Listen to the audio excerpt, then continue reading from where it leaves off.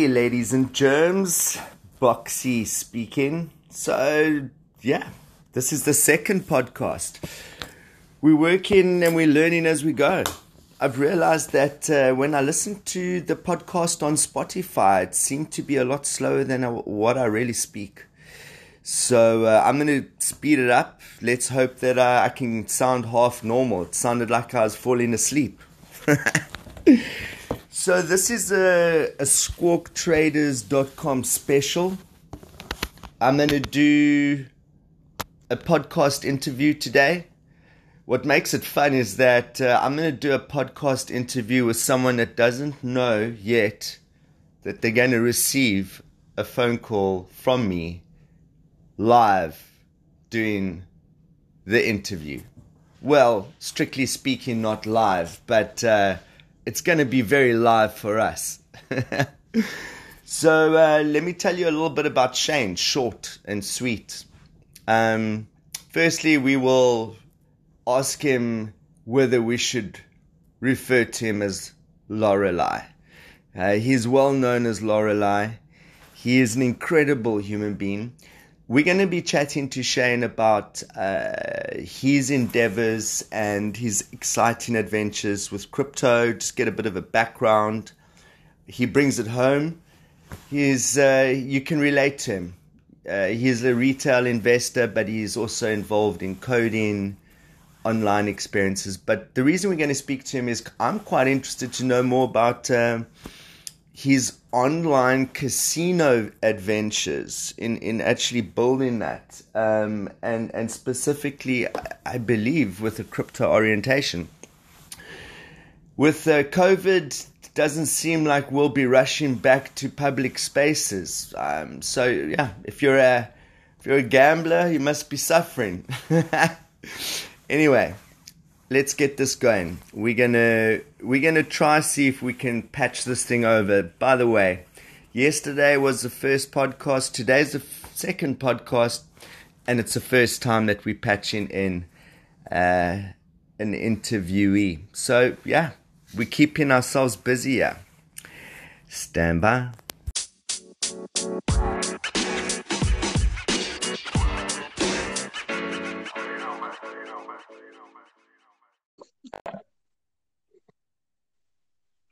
There we go, Shane. Mr. Boxall. There we go. So I said to our listeners that we should call you Lorelei. I didn't get into the saucy bits of it. How would you like us to address you, sir? Shane is good. Shane is good. Okay, great. So Shane, thanks for being surprised tonight. I told everyone and gave them a little intro before I harassed you that I've known you for a while. Let's go live. It's almost 700 years. Exactly. Feels like much more. So basically what I thought we'd chat about today, and we're going to keep it punchy. I'm keeping my podcast short at this stage. I'm thinking that my amateurish progressive learning experience here should be as painless as possible for the generous listeners that might be learning to follow this podcast. So what I said was we were going to ask you firstly about cryptos, because although I knew about crypto long ago, that crazy individual, Mr. Slatter, told me about it ages ago, but he also told me all about Bitcoin while he was telling me that the CIA are busy following him and George Bush had chipped him. Sorry, what's that? Which can be confusing. Which was very confusing. So, but you know, you were an early adopter so far as meddling with it. So why don't I hand over to you? And what would be interesting for our listeners is just perhaps start with like how you discovered cryptos, what you thought about it before you got into it. Possibly a lot of people are listening that aren't yet into it, and just take us from there. The first time I actually heard about crypto properly. I was at a conference where I was with a bunch of young entrepreneurs that were doing competing pitches. And my friend Simon said that he suddenly had the feeling that the biggest mistake that he had made, this must have been in 2015, was that he hadn't sold everything he had and invested in Bitcoin. And I had probably heard of it, but I didn't really think about it, and I thought about it in the year afterwards, and yeah, it didn't really, nothing clicked. Um, but somewhere along the line, I found an interview by Andreas Antonopoulos, who is the godfather of talking about crypto. And I heard something and I just clicked and I realized that this is the moment when the world changes.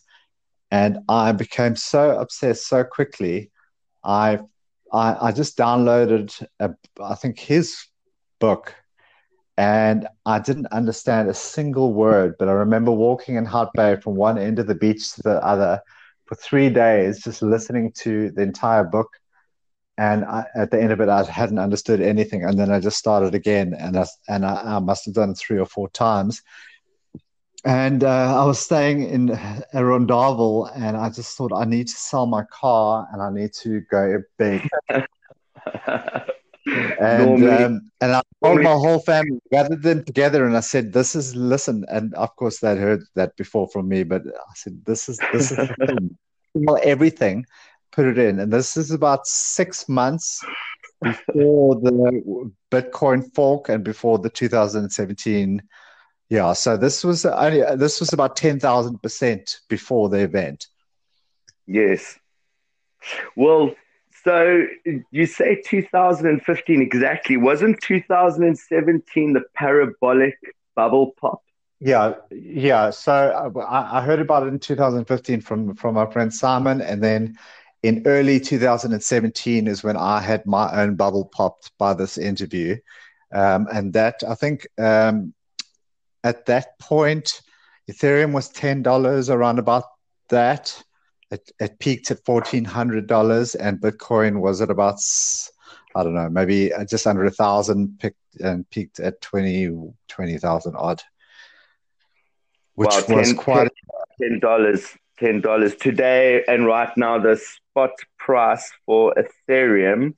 What is the spot price for Ethereum? Let's just quickly check that. Wasn't it? There we go. 231 around about there. Yeah, it's listing as 237 on Google, but that's Ah, right. It's, great. with margin, that's quite an increase.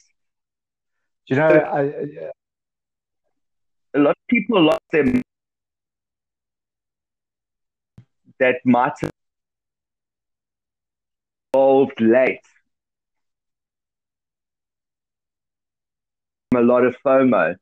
Do you think that at the levels that we are at now, bumping up against the famous 400-ish number, that the only thing keeping us at this level is perhaps the memory of what led up to 2017? And could it Richard? possibly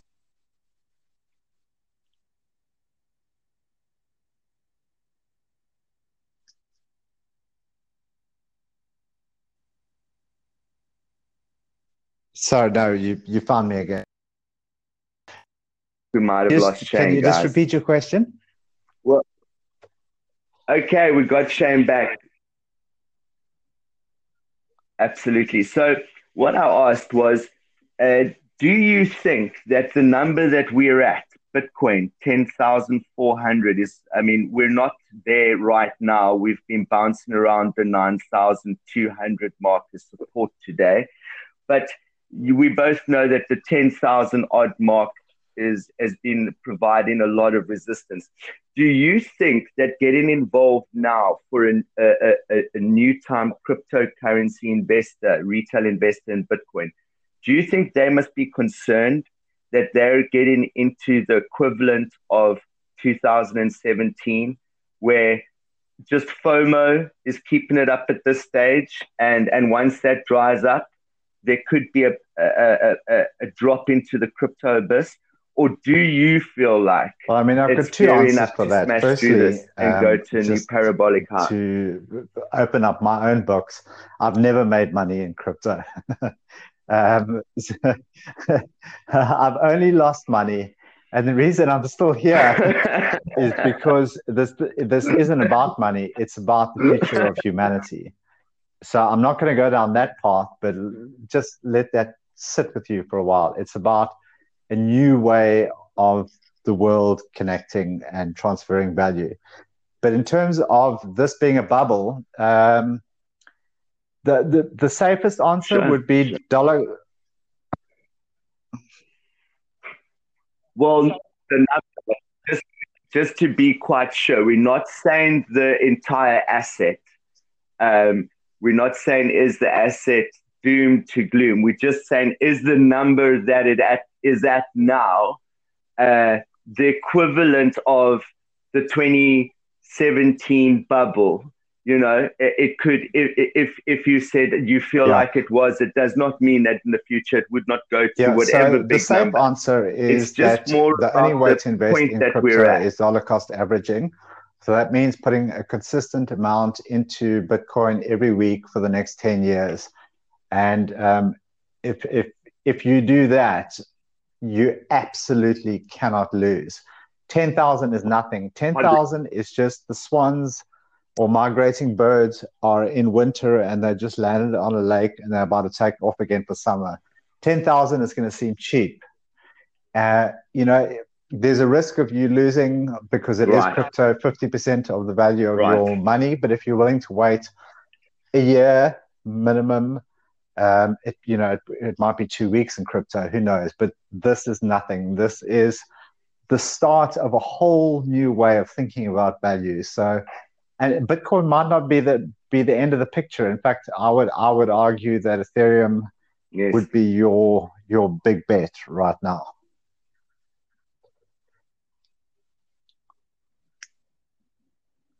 Interesting. So let's move on to that. I remember when I got involved in cryptos late last year again, and started putting some real money into it. Ethereum, if you remember, perked my ears up. I just felt that the use casage of Ethereum was so much more practical than Bitcoin, well, at that time, the only use case for Ethereum, there were a lot of potential use cases. Ultimately, the use case was that we would create a decentralized network where every single node was what they call a Turing complete node, which means billions of little computers all connected together. But at that time, the only use case was ICOs, which is basically raising money for companies. But now that's matured into a market where you can build an entire financial infrastructure over this mathematically sound product, which is insured, which is has been backed by some of the biggest banking brands in the world now. I mean, there's not one country on earth that's not investigating creating their own digital currency, including China, which is, within 3 months will launch their own form of currency. And all of it has to be built upon a backbone. And the only backbone that's worth anything at this point and is streets ahead of the rest is Ethereum. And its founder is truly, we haven't seen a man like this since Einstein.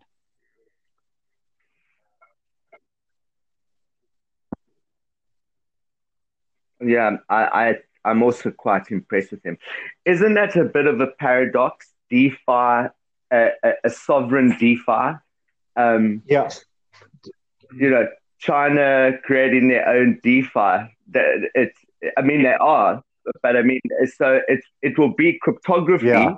But well, think of it like this: cryptography in the true sense of it digital token won't be a decentralized token, so to speak.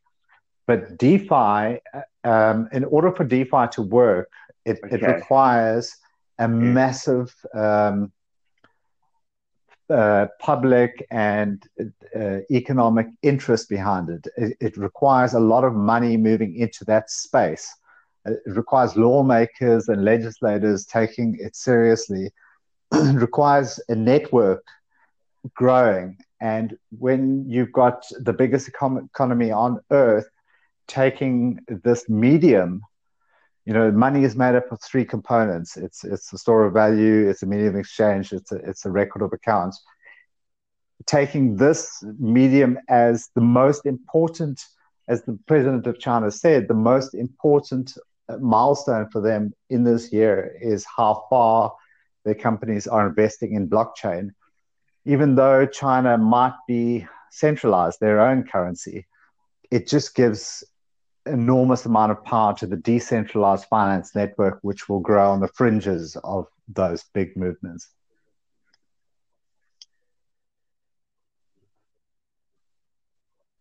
Well, they're a net exporter, and the world's reversing its globalization orientation. Local supply chains are becoming more important. So I wouldn't be surprised if Mr. Xi Jinping wouldn't be inclined to look for a whole new way to engage with the global economy.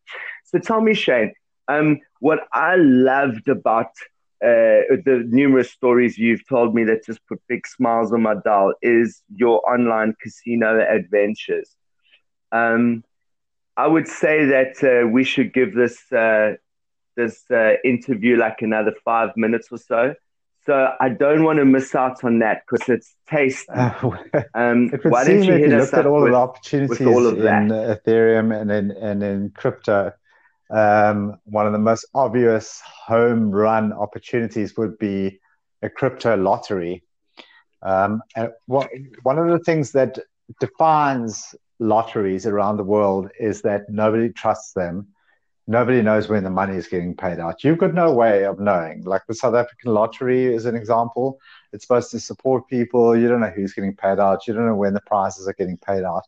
What if you could take the entire lottery system, put it onto the blockchain, make it instantaneously available to every human on earth on every device, and they had a universal token which they could, Ethereum, where they could just invest in the lotto once a week. It got paid out to 5 or 6 out of the hundreds of thousands of people that participated instantaneously. Every single transaction, which is tracked on the blockchain and is open to all, and a small share of that goes back to the blockchain company. It seemed like a home run. So I was looking for any opportunity to get involved in blockchain, whether I was building it or investing in it or adding to it creatively, and that's my way to invest in that project, which was called, and we gave it our own kind of slightly Zen interface. But the idea was that it's just freeing lottery and making it available to everyone on the planet. Unfortunately, we ran up against an army of lawyers, which we're still trying to wade our way through because we can't control it, and there are gambling laws, and every single country and county has a different sets of laws. So to create a truly free lottery is something which has never been done before, and we keep pursuing it. Sadly, it hasn't happened yet, but immediately a lot of money was thrown at us. One of our investors was a bank from Brazil, which wanted to put $5 million into just to promote it. But it's hanging on the legality. And I think there are hundreds of companies out there in the space which are all getting tangled up in the legality, which is controlled by America, of course. So whatever moves America makes that's everything will flow from there. Well, I'm sure if Trump holds the next office, Well, one thing if I could just interrupt you for a second, Kanye West is apparently running for parliament. Yeah, and he's got the money and the personality. I mean, if it comes down to charisma, he could flip and win the thing. And he's got his own token, which is is called Kanya token or something like that, which is being it's being integrated into the Nigerian economy. Yes, he they is may crypto actually savvy. switch over to Kanya token. This is what I'm talking about. Do you know that every single player in the I don't know soccer that well, but in the what is it the FIFA or the European, every single player has been tokenized in the last year. So anybody on earth can invest in that That's little incredible. success story. But now,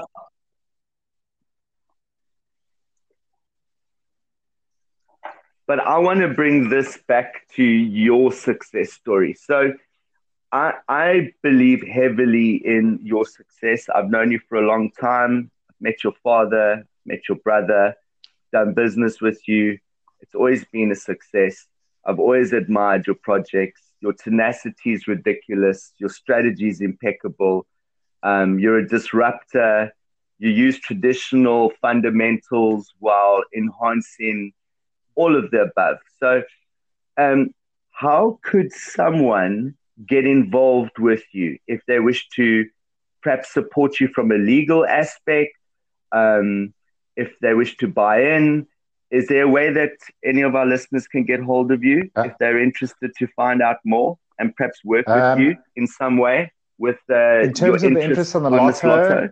No. But connecting with me, absolutely. My company is called Regency Global. Okay. And we're based around celebrating amazing brands.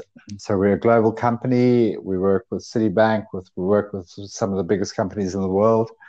And we're a company that is focused on companies that are doing amazing things for the world. So Regency.global, and you know my name, and I'm available.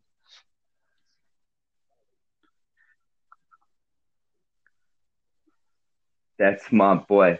Okay, wicked. Yeah, me Thanks too. Thank for you, giving us the opportunity to have a chat. I really enjoyed that. This would be the second podcast and yet the me first too. And thank you. And virgin for me interview. too. And I loved it. All right, you too. Bye.